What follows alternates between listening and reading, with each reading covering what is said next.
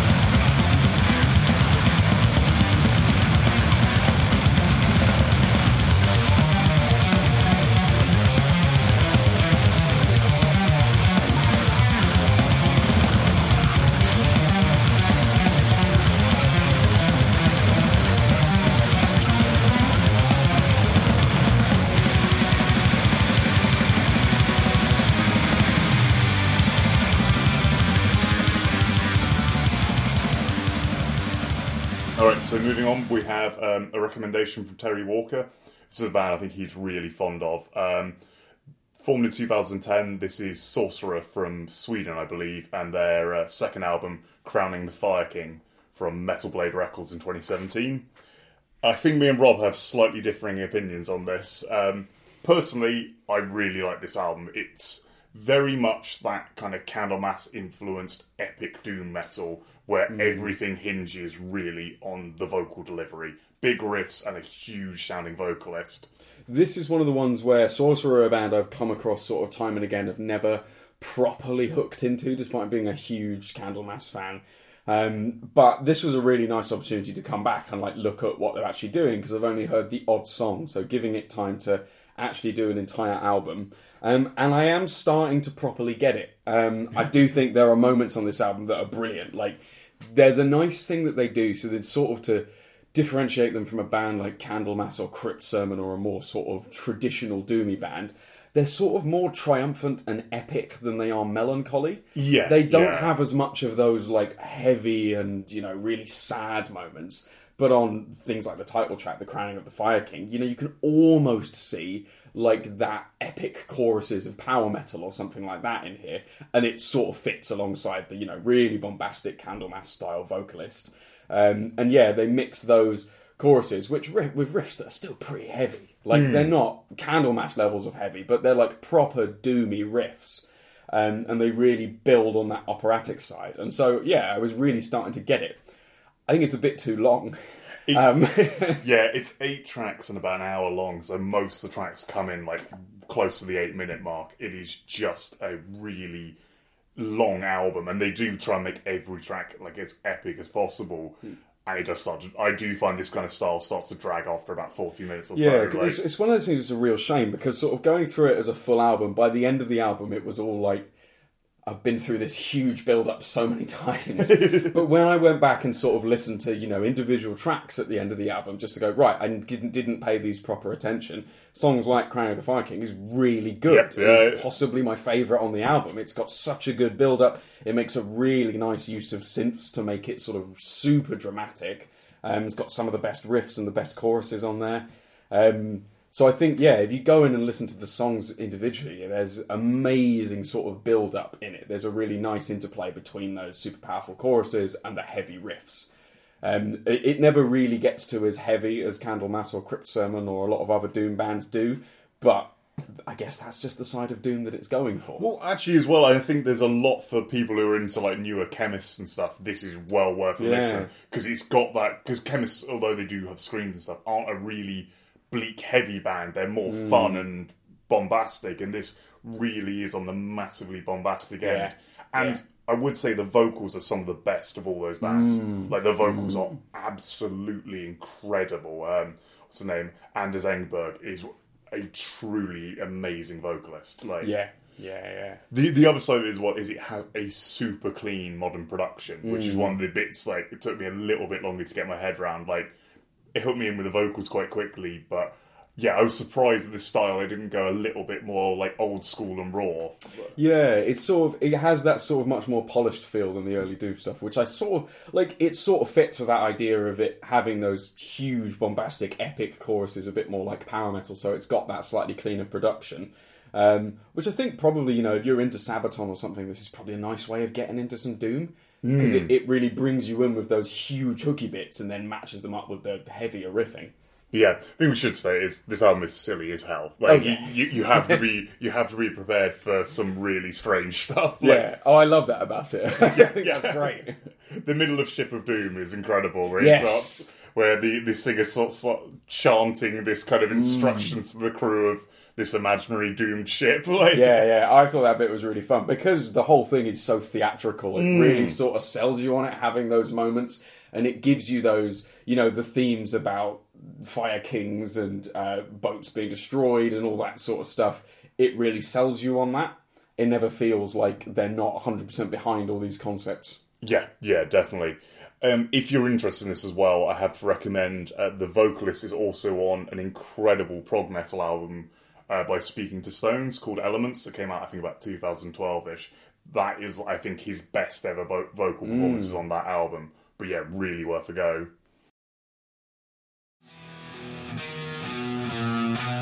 There's no escape as darkness falls.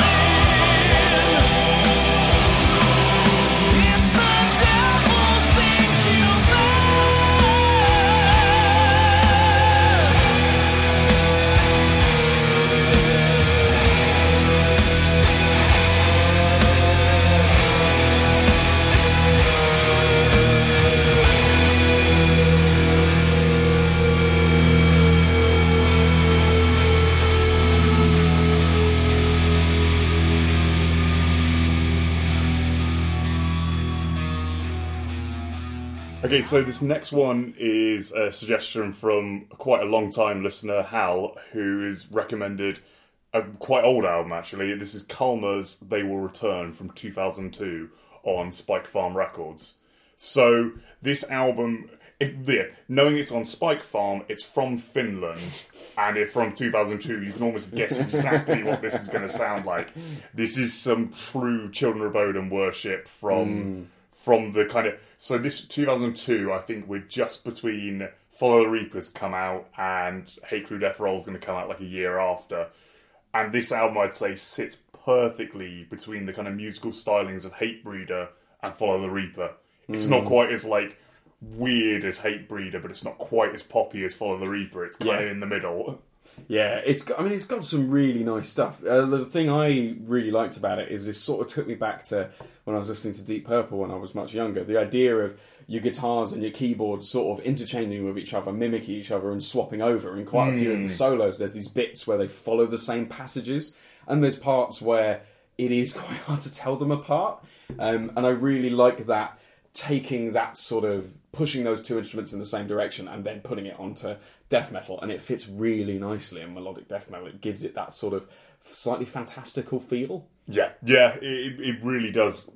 It has something very prog rock about it, despite being so kind of fast and essentially with a bit of a black metal influence at the core. Like the drum performance is more black metal than it is, say, death or power metal. Yeah, there's quite a lot of like blast beat and tremolo picking riffs in this, and then like the sort of like snarled vocals, more in that less, guttural, does slightly make you think of a bit of black metal, which is mapped with these like at sometimes slightly cheesy sounding keys. Which kind of works because like a lot of black metal then went in that direction of sounding more epic and slightly cheesy than sinister, and I think that fits nicely. And these guys have exactly the same lineup as Children of Bodom, of the two guitarists, one doing vocals, keyboard, bass and drums, and it is a lot of that trading back and forth, like ridiculous fast-picking guitar leads, and then little bits of the bass coming through as well that Children of Bodom had a lot more of on their early stuff.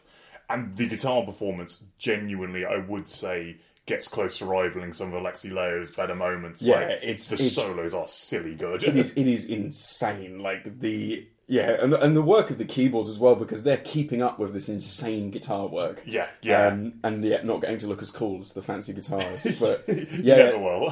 that was the bit that really sold me on it, is listening to those solos, just going, how the hell are they playing this? Or even, like, say, the intro riff to Principal Hero is just so fast. And then, this is early 2000s, so probably not too much studio trickery pulling this together, right? Yeah. I guess just before the age of being able to really Pro Tools everything into place. And it does have a slight rawness of being close to 10 years old now. Yeah. It's still got some proper, like, old school death metal sounding guitars in it, though. Like, it catches that balance of sort of the heaviness of it and the melodicism really nicely, because it still has that edge where you'll listen to some riffs and you think, this is just a death metal riff. This doesn't feel particularly melodic at all, and I like that. Yeah, definitely. Had you ever heard Kalma before? Not before, no. It's my first time. Because I checked out, I think, one of their albums from back in 2010, I think it's called like Swamp Songs or something, and it's gone they've basically, as far as I can tell, gone way too much in the later Children of Bodom direction. Oh, okay, yeah. And it just got a bit more clean, and I found that really hard to deal with. Like with Children of Bodom, I kind of tapped out around Are You Dead Yet? Yeah.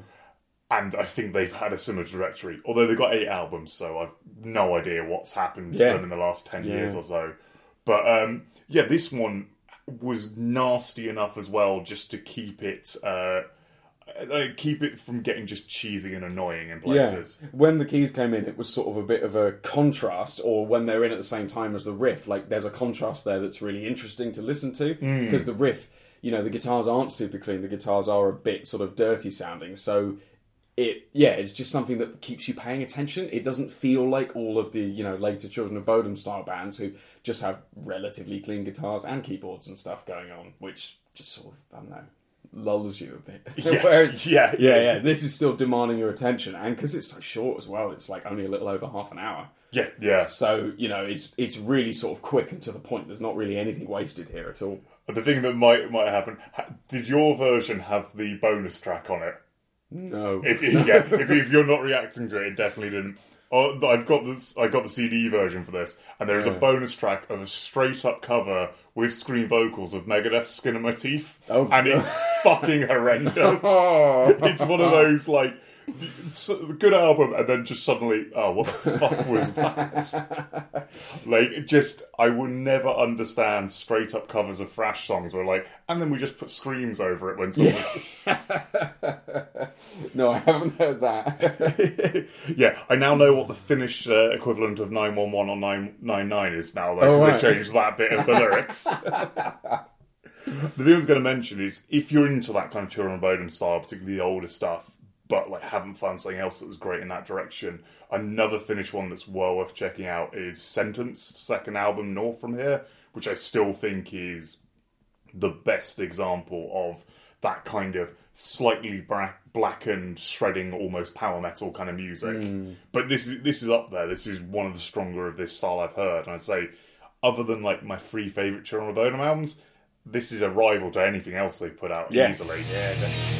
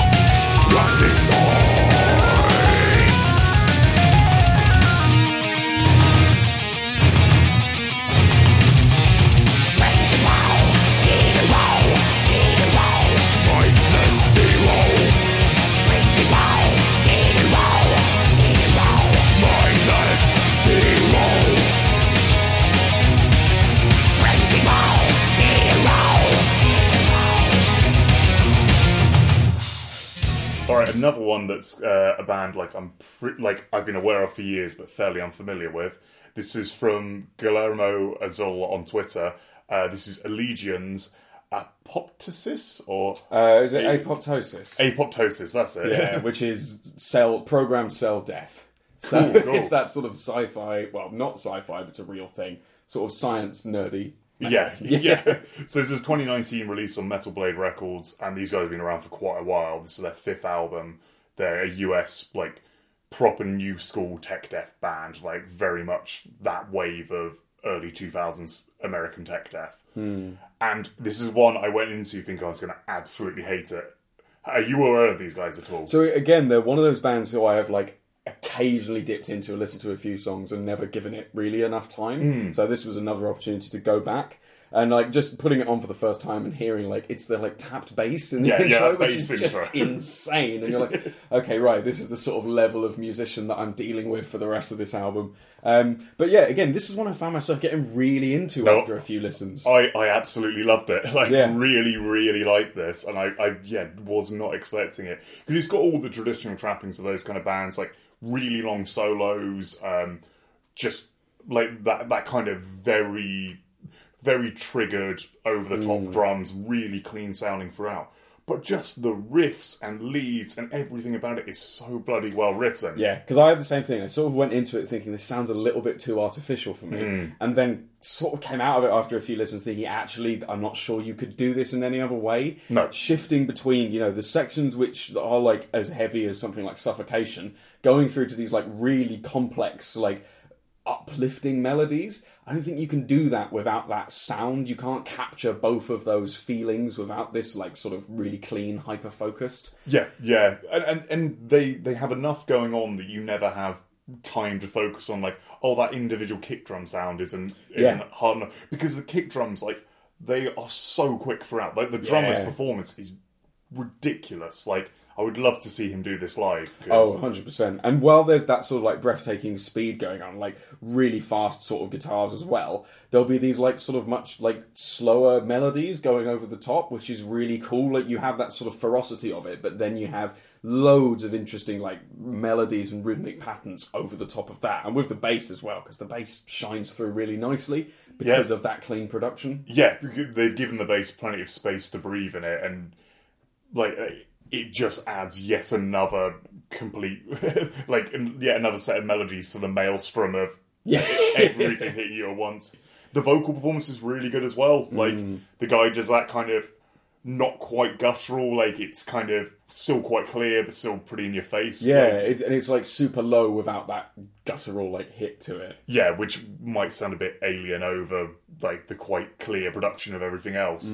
Like, I think definitely getting into stuff like Archspire has opened me up to this style a bit more. Yeah, no, I totally know what you mean. And they've also got, like, that mix of sort of acoustic and electric guitars, which they'll sometimes interweave with each other, it is just, a lot of times, it's just sort of this onslaught of different musical textures that you're getting, which is really interesting. And as I was saying with the intro to the album, with that like bass tapping section, it completely opens you up to what you're going to get for the rest of the album. Is like so many ideas that are coming together, but they actually pull them together in a really interesting way. And every time you listen to it, there's new bits that you'll pick out of that sort of maelstrom of ideas.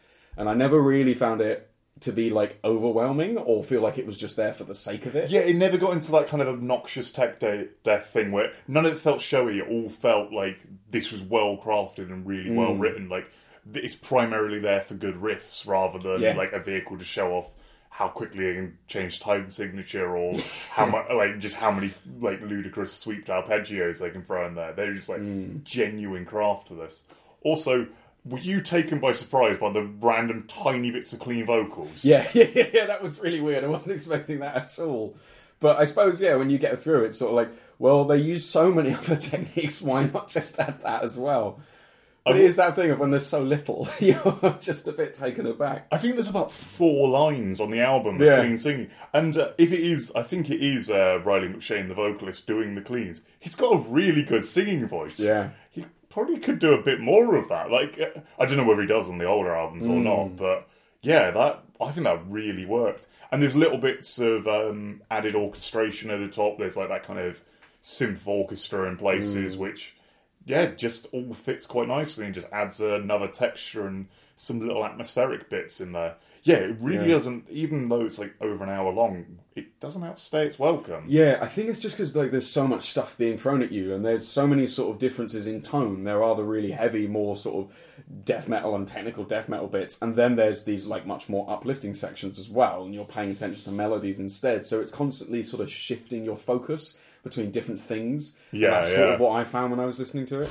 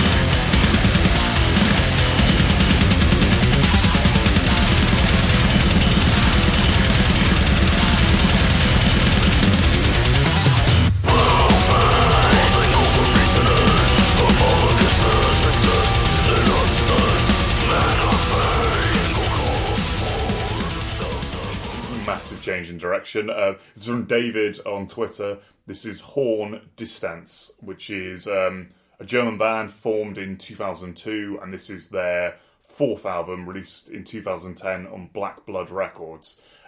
This is the polar opposite of Elysium.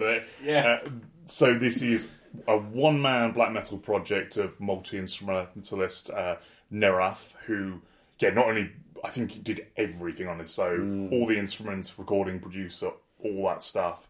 And it is like an hour-long, very old-style black metal in all senses. The production, everything sounds...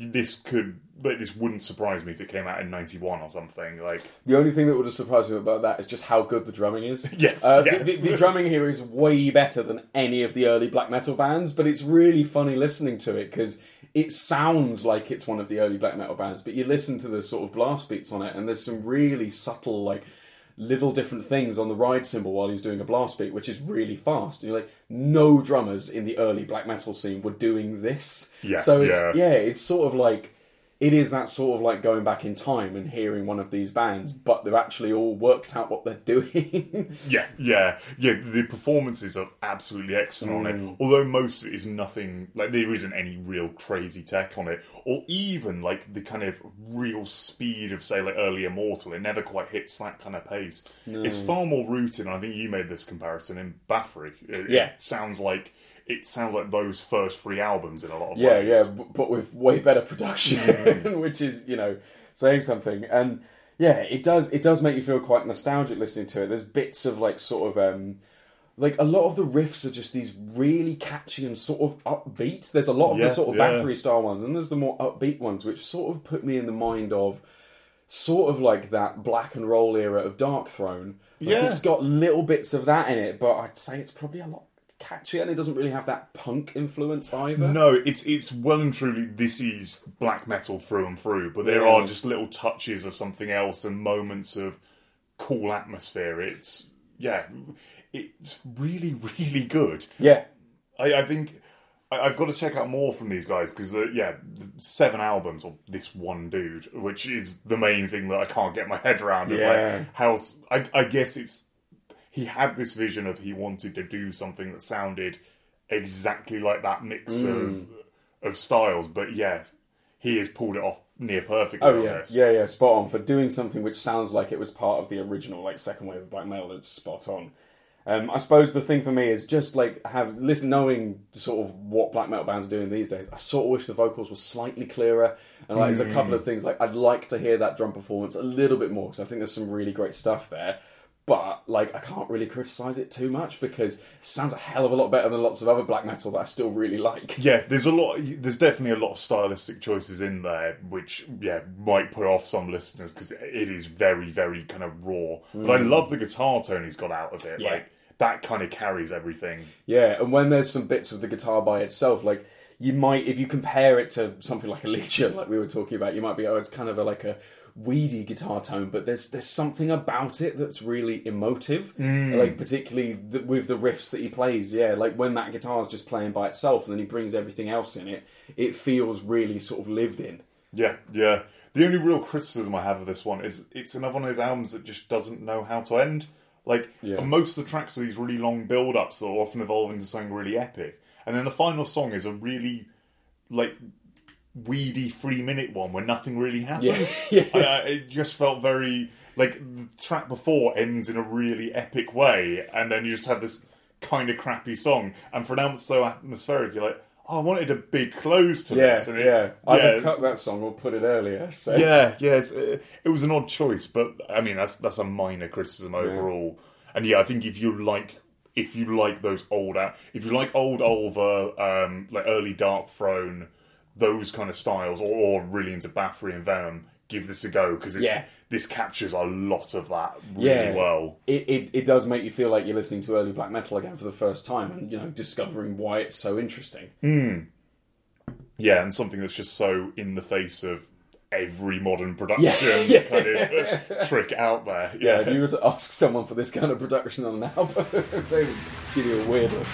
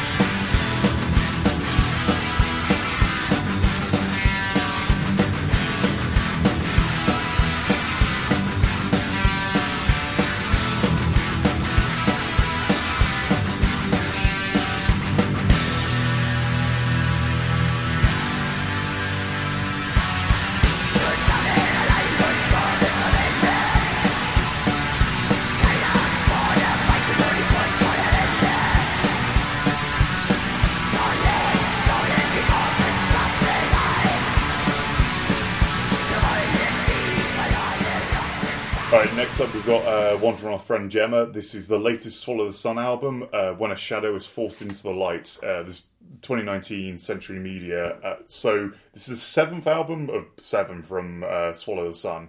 They've only been going since 2000 though, which is kind of incredible, the amount of music they've put out in that time. So Swallow the Sun sort of do that kind of epic emotional doom, completely different to Sorcerer we covered earlier, but also nothing like a lot of like the more funeral doom stuff we regularly talk about.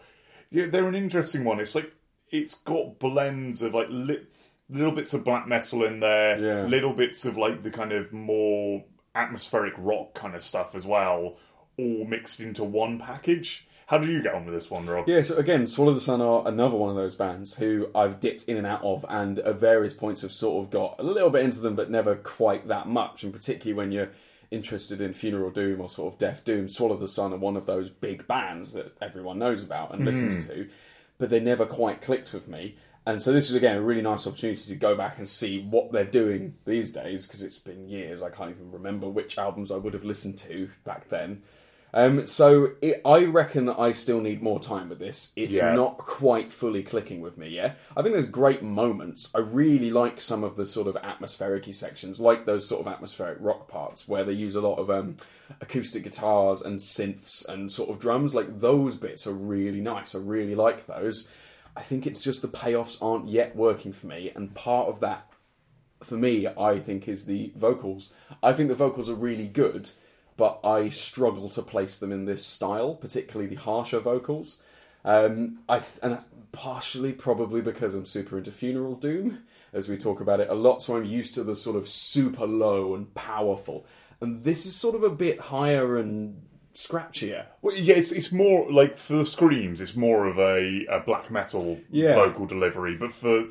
I don't know, I think with this I really got into the vocals because they're so varied. Like, he has a very good kind of modern rock clean singing voice, which I think is like the primary voice he uses, but for a lot of the heavier moments there's like some black metal screaming. I think the keyboard player provides some like more low death metal vocals occasionally. Because those are the bits that were really sort of hooking me, and I it's probably just a familiarity thing, because the more I listen to it, the more I sort of appreciated the arrangement of the different vocal parts and how they sort of weave together. I thought that was really nice.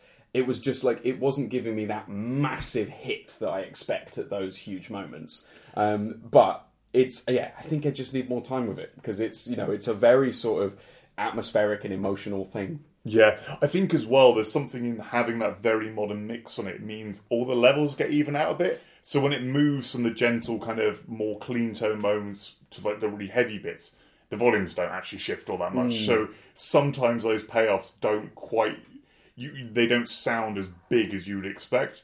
But I actually, and Gemma said this when recommending it, it's an album you have to give time. Yeah. And actually on 5 or so listens, it suddenly started to click for me. Like, those moments started having huge emotional weight, where previously I'd kind of shrugged them off and not really noticed them so much. And I think Swallow the Sun are a band, I've been aware of them since about 2007 and never quite given an album. I've like listened to a lot of their albums once, which is not the way to get into them. Like, if you want to get your head around this band, you need to choose one album, listen to it like 5 or so times. The thing not to do with this one is there's a video out for the track Firelights.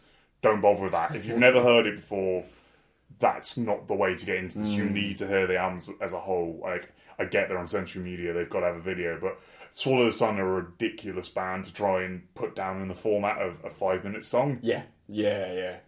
And I genuinely think this is quite excellent. But it is very melodic, and actually in a lot of places reminds me of Anathema, but like new, like kind of rock Anathema. Much more so than like their actual doom phase. Definitely, because I think those were the bits I was really sort of hooking with, and it was matching that up with the heavier sections, which I sort of still need to get my head around, really. But it was a really interesting experience, and I do want to listen to it more. There's still more there to explore. And nicely, this one's only 50 minutes, unlike their previous album, which was just over 2 hours. So give that 5 listens through. It's quite... It'd take a couple of days. Quite a tall order. But I do think this is very focused and has a lot of truly brilliant moments. Particularly, the track Stone Wings is the one that's really sort of clicked with me. I now absolutely love that. Yeah, I think this is great, but it's difficult music to sell because Swallow the Sun, everything they do is incredibly subtle. Like, seeing them live a few times, they've always been a band with... It's not much to really look at, because no one's playing anything that complex there, but the music's intricate enough, they're all very static.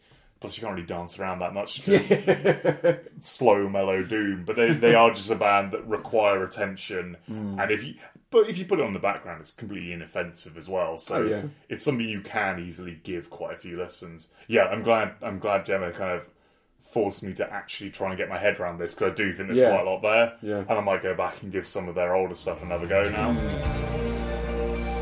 I carry my love breathing the night, my arms are light, and when you speak the words of silence, walls will crumble and skies open,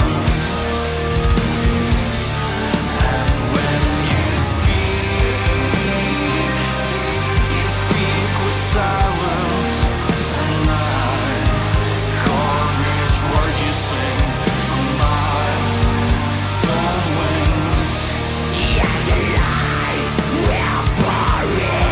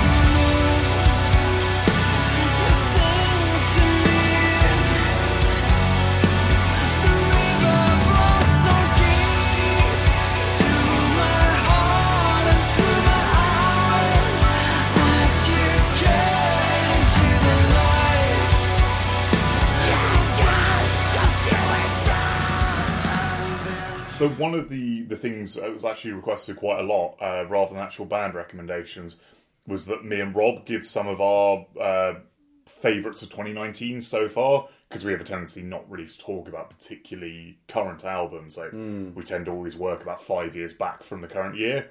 So it's quite nice, like sort of 2/3 of the way through the year, to give some we've been really into.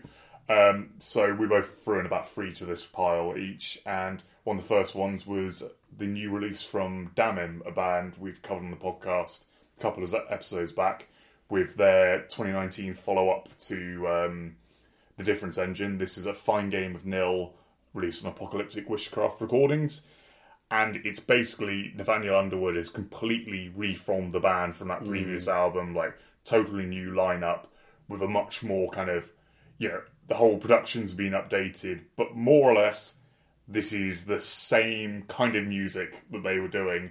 And as we said in that episode, their old stuff was so unique. This still fits that niche of, in the 10 years between the two albums, I haven't heard anything that sounds just like this. No, it's got all sorts of influences, but it sort of defies categorization. There's black metal, there's thrash, there's death, there's prog, there's all sorts of things in here that's really interesting. And you can see a lot of things that have grown over the time as well.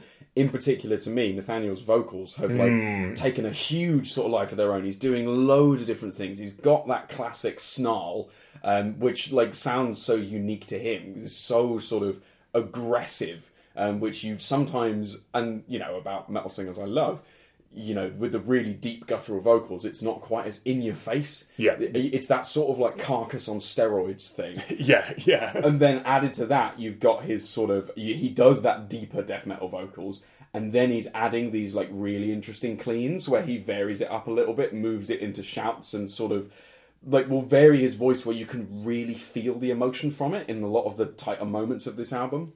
Yeah, I think the vocal delivery is what sells this beyond anything else. Yeah. But the music writing as well is really out there and weird and quite hard to categorise.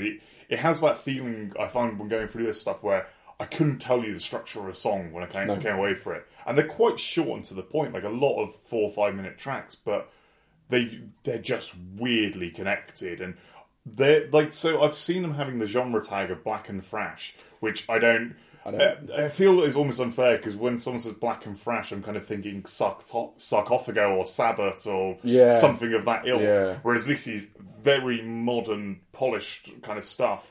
And also almost seems to have a leaning towards death metal in a lot of ways. I'd say it sounds way too heavy to be like a black and thrash. Like, there's so much death metal influence in here, and like a lot of these really fast sort of sections where it's got a lot of blast beats and stuff like that with really forefront bass and guitars is just, it feels far too heavy and aggressive to be a black and thrash band. Because I think these guys would do much better in terms of like touring with the more progressive end of black metal, like like sort of Voices and bands like that. Well, not Voices last album, but Voices before they went all melodic. And those kind of bands, like, they have far more in common with rather than anything in the thrash scene. Because there are moments where it's got those sort of like unsettling open chords that you find in progressive black metal, but it then just matches it up with something that feels more like a death metal riff afterwards. And it's so kind of, with that kind of black and thrash style, I always get the sense of it being very loose, whereas this is so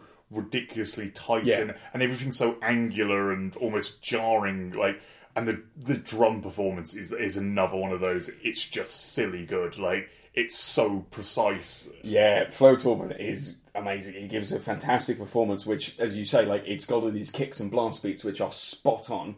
But then when you listen to the fills, there's actually a lot of dynamics in there. There's a lot of variation in the sort of accenting that he's using on the snare and the toms.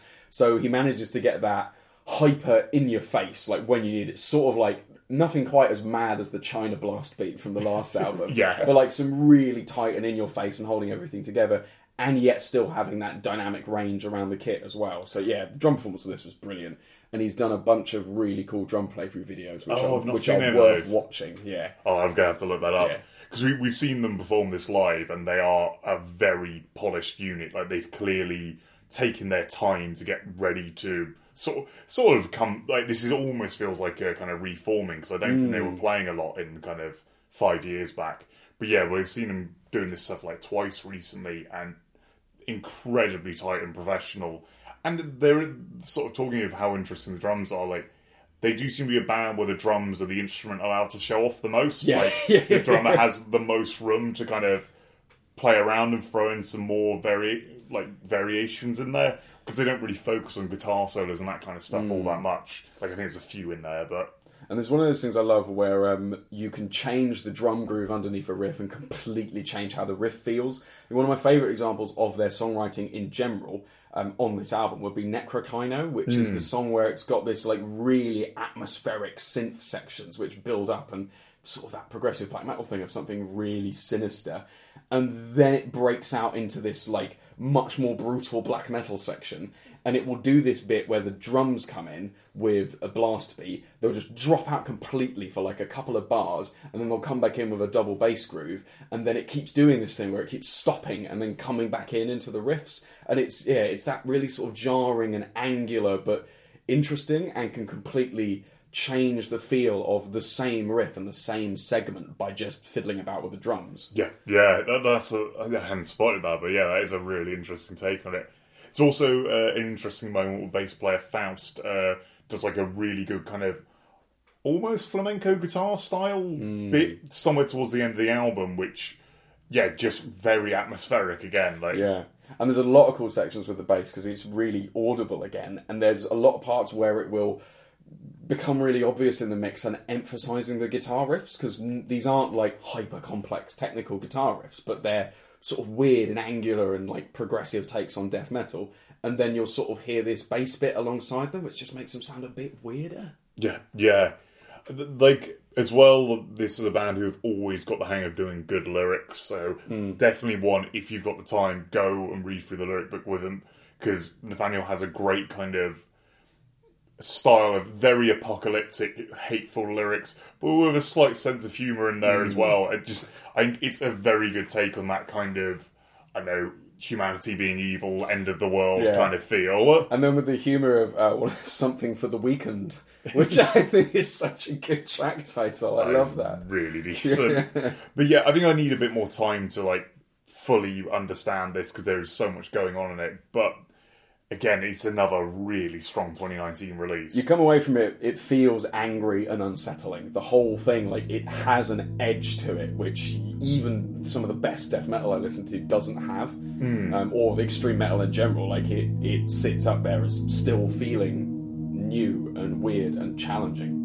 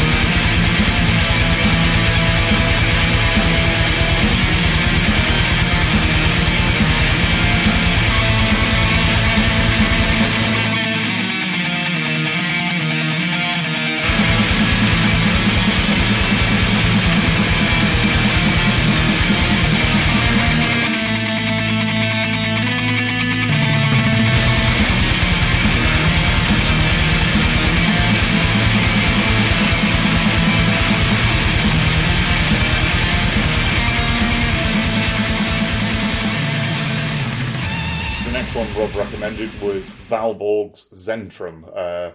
This is a band that's been around for a while, like formed in 2002, and yet another German band.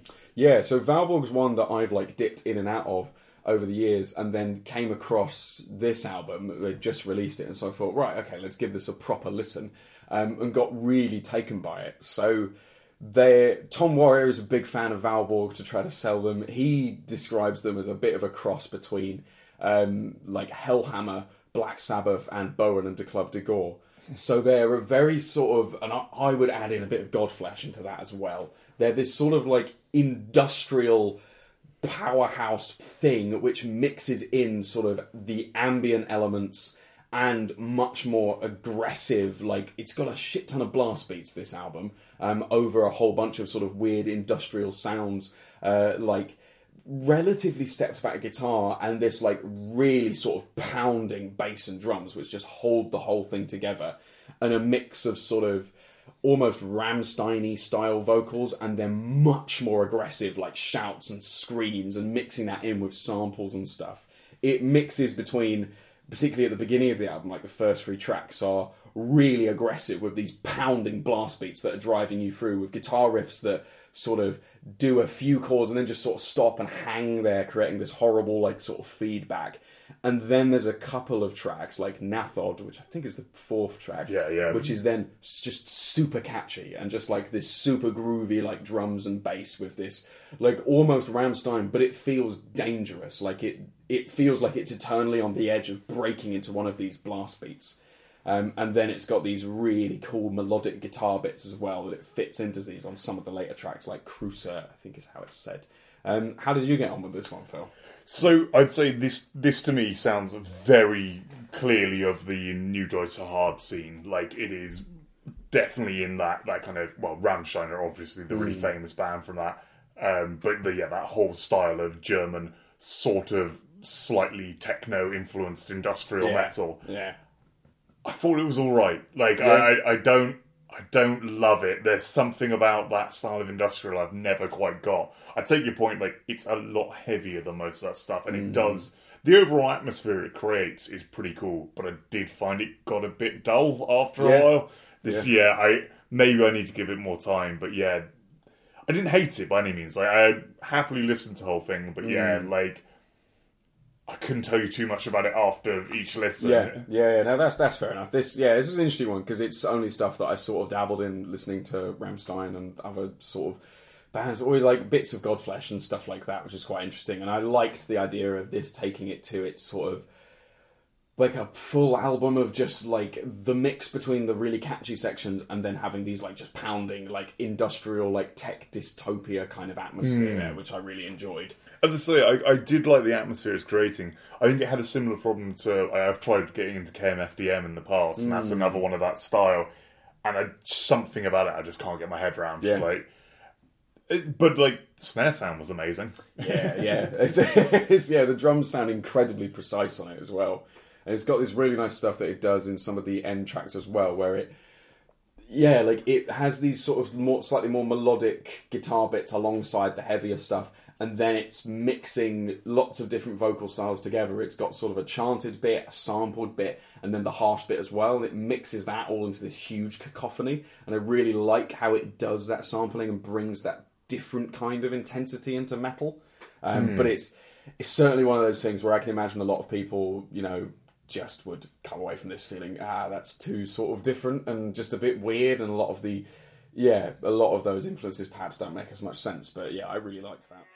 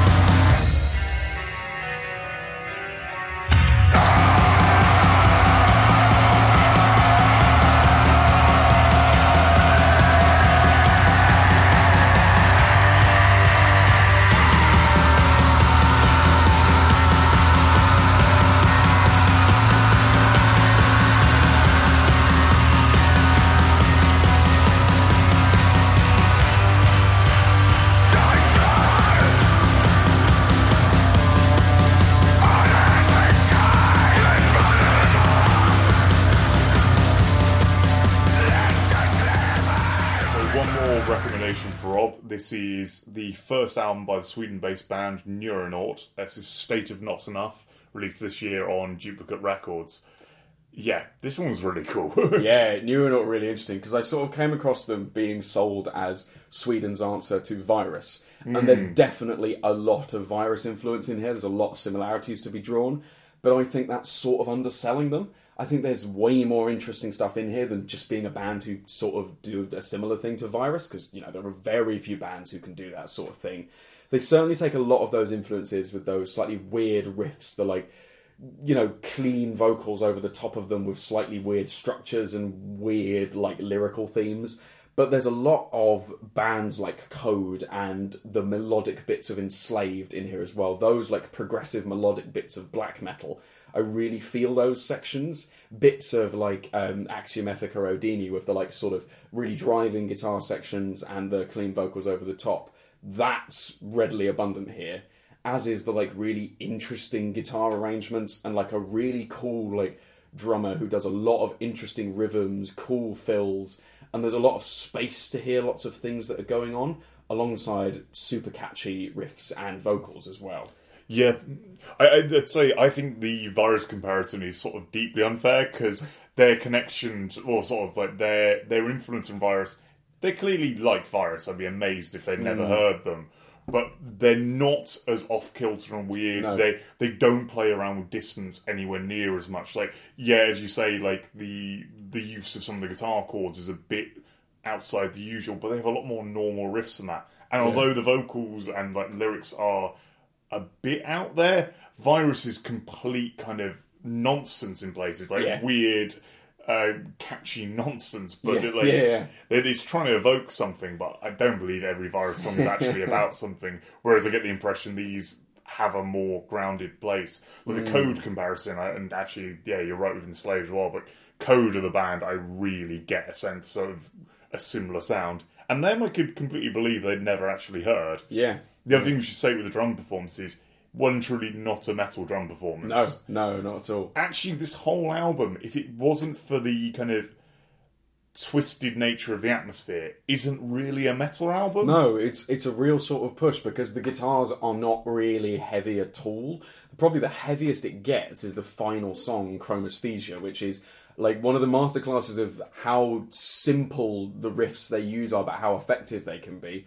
The main guitar is just sort of going like this sort of straight eighth notes in it, but the sort of lead guitar is doing this really interesting lead pattern, which then sort of halfway through the whole melody sort of swaps slightly with the lead guitar, which then finishes that melody. And it's this like really epic riff, which feels like an amazing like ending of something, ends up feeling quite heavy despite not being particularly heavy.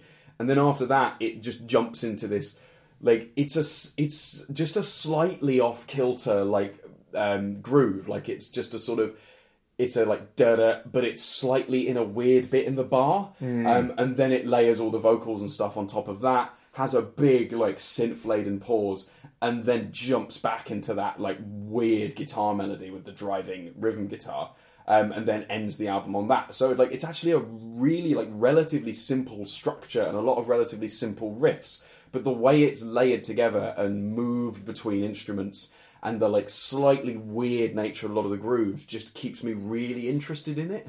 I've realised as well, I'm totally wrong about them, like, maybe not having heard Code. Part and Tobias both played live guitar for Code at some point in time. So, okay, that connection now makes a lot of sense.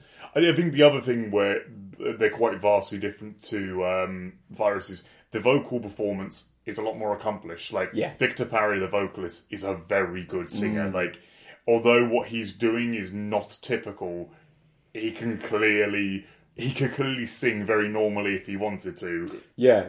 There's those sort of like, it's sort of like slightly low and muted, but there's bits where he clearly has a really good control of his voice, and it's that sort of stylistic choice, which is really nice. It commits to that, the whole thing feeling a bit weird. With like bits, I think it's in the second track with sort of where the lyrics are "Go back to sleep." But there's this bit where he like actually goes way higher than the rest of it, and you realise, oh, this guy's actually really good as well. Yeah, it's like, I like how the album throughout its runtime keeps you a little unsettled and a little on edge, much in the way sort of Code do with most of their albums. The one thing I would say with it, and it's a debut, so this is fully reasonable to expect later, is I want them to get more experimental. Like, I would like this to step out the safety net of like normal song structures and so on. Like, just go a bit more off the map. But for a debut, it's incredibly ambitious as it stands. Yeah, definitely. I think, because they've got that sort of sound down and how to do those songs in that structure. But I think something like the final track, Chromesthesia, is hopefully a bit of an indication of what they're going to do with later songs. Because it's a really minimal structure, but it's not typical. It's weird.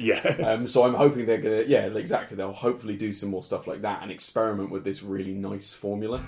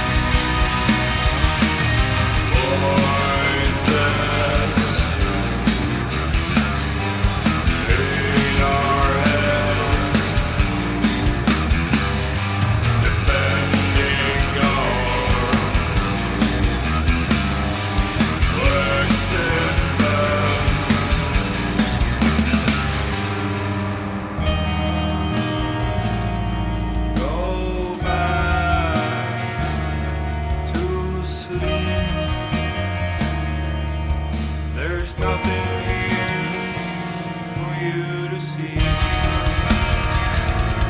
Go back, nothing here for you to see. Go back to sleep, go back to sleep.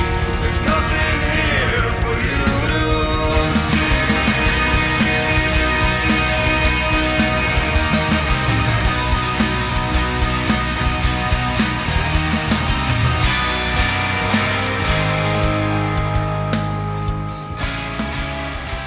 We've got one more recommendation from Rob. This is I think, yet another Portland band. Yep. This is False and their second album, Portent, released on Gilead Media. This is what I was saying to Rob. When I first heard it, I, for some reason, had a really visceral reaction to of just hating it. It's very traditional black metal, I would say. Not the Horn level of complete 80s production. Like it does sound modern, but it is very much rooted in a love of your first wave of Norwegian black metal. Like you can tell these guys and girl have a lot of like Immortal and Emperor patches on their jackets. Yeah. Oh yeah, definitely. Yeah, those because it's got that really sort of epic scope to it, which the Immortal Emperor are the two things I was thinking of as well, with a lot of the keys that back it up as part of that. One of the things I really liked about it, and why I brought it here, is it does have some sad moments, but there's a lot of really sort of triumphant and cathartic moments about it. And reading some of the interviews of the band, it's sort of dedicated to the guitarist Jimmy's grandmother, who passed away, and for the band themselves is sort of a meditation on the idea of losing family members and what that is like. So in the third song, The Serpent Sting and the Smell of Goat, I think it is. Yes. There is actually some really sad moments, I feel, and like so particularly with the synths really layering into this the melancholy of black metal. But then most of the other songs on it, I feel, are mostly defined by how sort of triumphant they feel with these huge synth lines, really nice melodic guitar parts, like the first track, A Victual for Our Dead Selves. The thing that sold me on it is just how sort of uplifting in a way it was, despite still being full black metal, with blast beats and tremolo pick guitars and all of this stuff. It managed to get a really sort of cathartic feeling out of the whole thing. Yeah, I can definitely see that. And I should say, I've done a kind of 180 on this, where I now think it is kind of great. Like, although it does very much like borrow from those classic bands, everything here is so well done. Like the vocalist Rachel is really, really good. The tone they have for the guitars works perfectly, and all the performances are ridiculously decent. I mean, you call the guitarist Jimmy. I've got in my notes Scorpion Vanderbrook. There's two of them, I think. Okay, yeah. I thought they only had the one guitarist. Oh yeah, he's credited as lead, so maybe maybe not. But yeah, like, this is a really, really full package of basically 3 very long, epic songs. Yeah.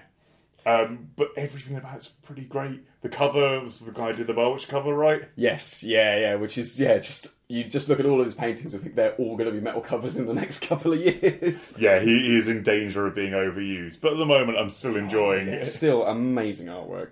There were some really subtle things about the drum performance that I really liked, where there's a lot of these like really fast like ride cymbal sections dominated by the ride cymbal, but he'll do this little thing where he puts in a little tom hit in between ride cymbal hits, where I was listening to it like desperately trying to find the missed ride cymbal note, and I couldn't quite get it. So he's either doing it with the other hand, or he's really quickly moving between the tom and the ride cymbal, but it lent some really nice emphasis to certain moments, and it's a tiny little thing, but it's something that I kept hearing. Right, there's a tom there that's making like quite a big impact on that bit of the riff. So I thought that was really interesting and really nice. Added on to, just a lightning fast and really precise drum take. There's just those little things that add a little bit more. Yeah. So there's a couple of little bits of lead in there as well, like some actual things approaching solos that are really cool. Like, I feel that actually the lead playing sort of really sold it to me, as you say, that kind of quite triumphant style, and I think that is really carried in the lead guitar melodies they put over this. But at no point does it not feel extreme and black metal still. Yeah, And as you're saying, like, they could have filled this album with solos based on that lead guitar playing, but they were really restrained with how they built that into the music. Considering how long these songs are, you could easily have a situation where it builds up to these gigantic solos. You can easily spend 2 minutes in a 15-minute song for a solo, but they never do that. It's always as a sort of punctuation. There's a lot of it as it's sort of solos that bridge gaps as the song changes and evolves and moves on, and they really have those evolving structures, which is sort of fairly typical of really long black metal. Rather than having those repeating segments, the song gradually evolves over its length, and sometimes reincorporating the riffs you've seen before, bringing back that repetition at the right time. And I found that despite how, you know, the 3 songs in it are really long, never found myself getting bored of them. Yeah. I don't know why I had such a reaction to it. I think it is that thing. Sometimes I want stuff to have stepped outside the box a bit more, but actually they've done this so well. I can't give them criticism for all that. Yeah.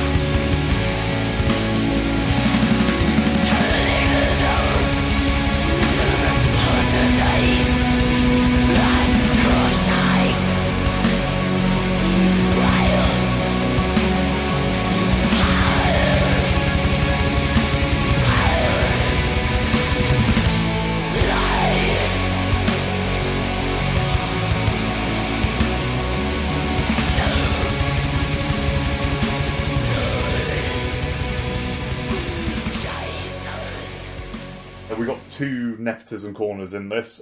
One is a band we've mentioned on the podcast before. This is the local thrash band Voluntas with their debut EP Walk to Hell, which came out I think about a month and a half back now. So we covered these guys before. I think me and Rob have seen them a silly amount of times now. It's like easily 8 I think at this stage. Yeah.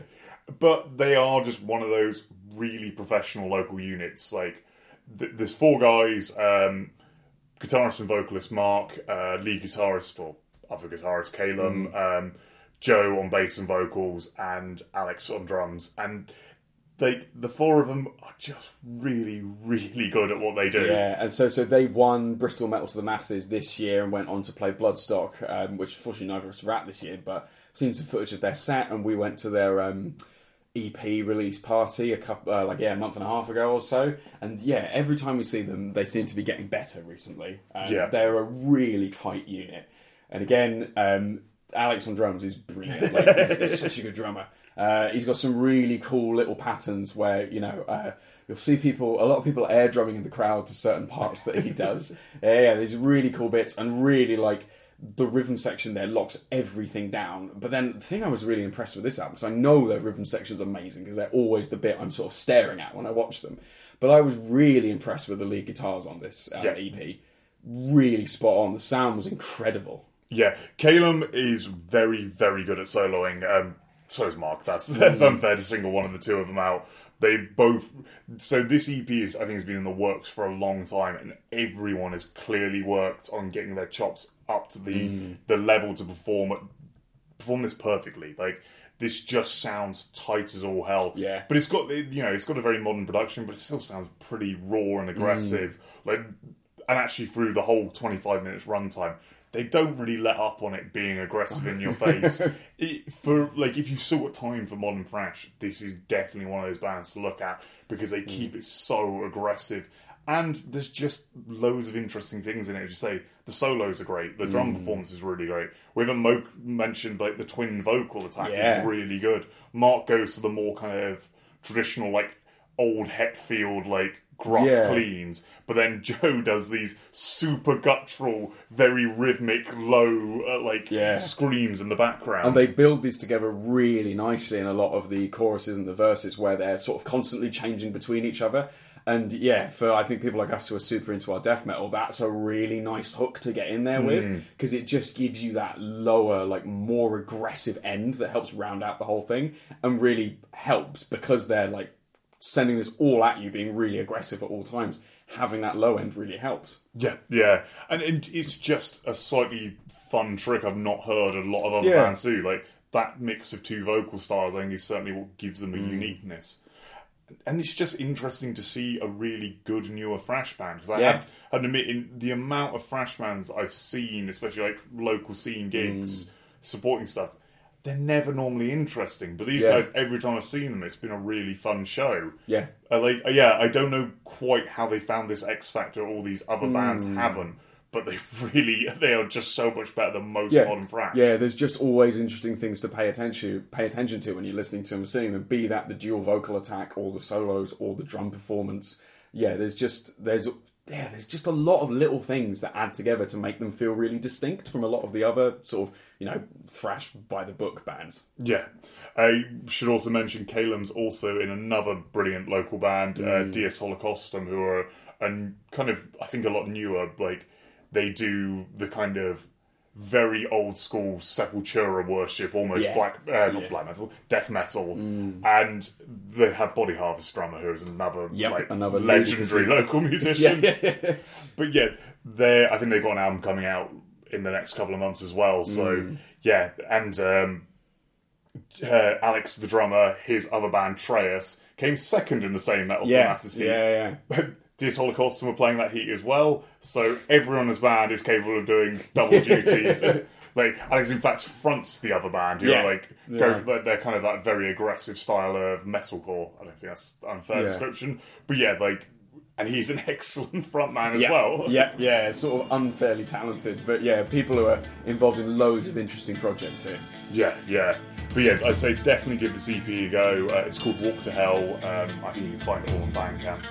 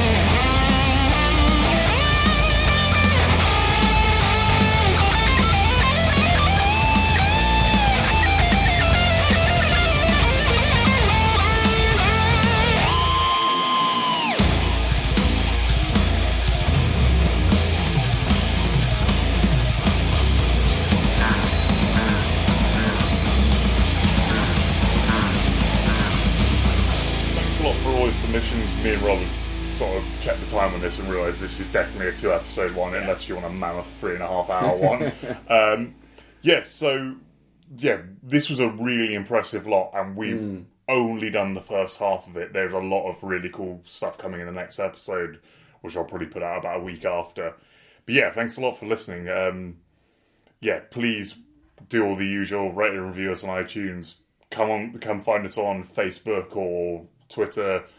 Phil's Breakfast Mess on Facebook, Twitter @BreakfastMetal, or philsbreakfastmessel@gmail.com. And if you like this format as well, we'd happily do another listener recommendations one a few months away, because the research is exhausting. Yeah. But this is it's always cool getting to go back and look at bands that we haven't come across, like some of the ones we've mentioned, or go back and explore bands properly, getting a really good recommendation from someone who knows them, rather than just stumbling in wherever. So if you ever have anything you think, Phil and Rob should check that out, just send it across. Yeah, sounds great. Yeah, thanks a lot for listening.